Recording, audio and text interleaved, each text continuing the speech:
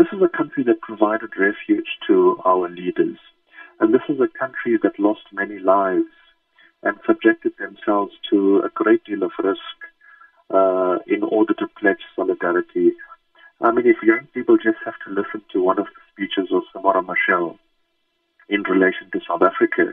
you'd see him standing hand in hand with Oliver Tambo after the early attacks in the 80s, saying that even though we are being attacked, but we continue to pledge our solidarity with our brothers and sisters in South Africa. And I think one of the things that the South African government and our schooling system can do is maybe, kind of include in our syllabi in history or life orientation or something,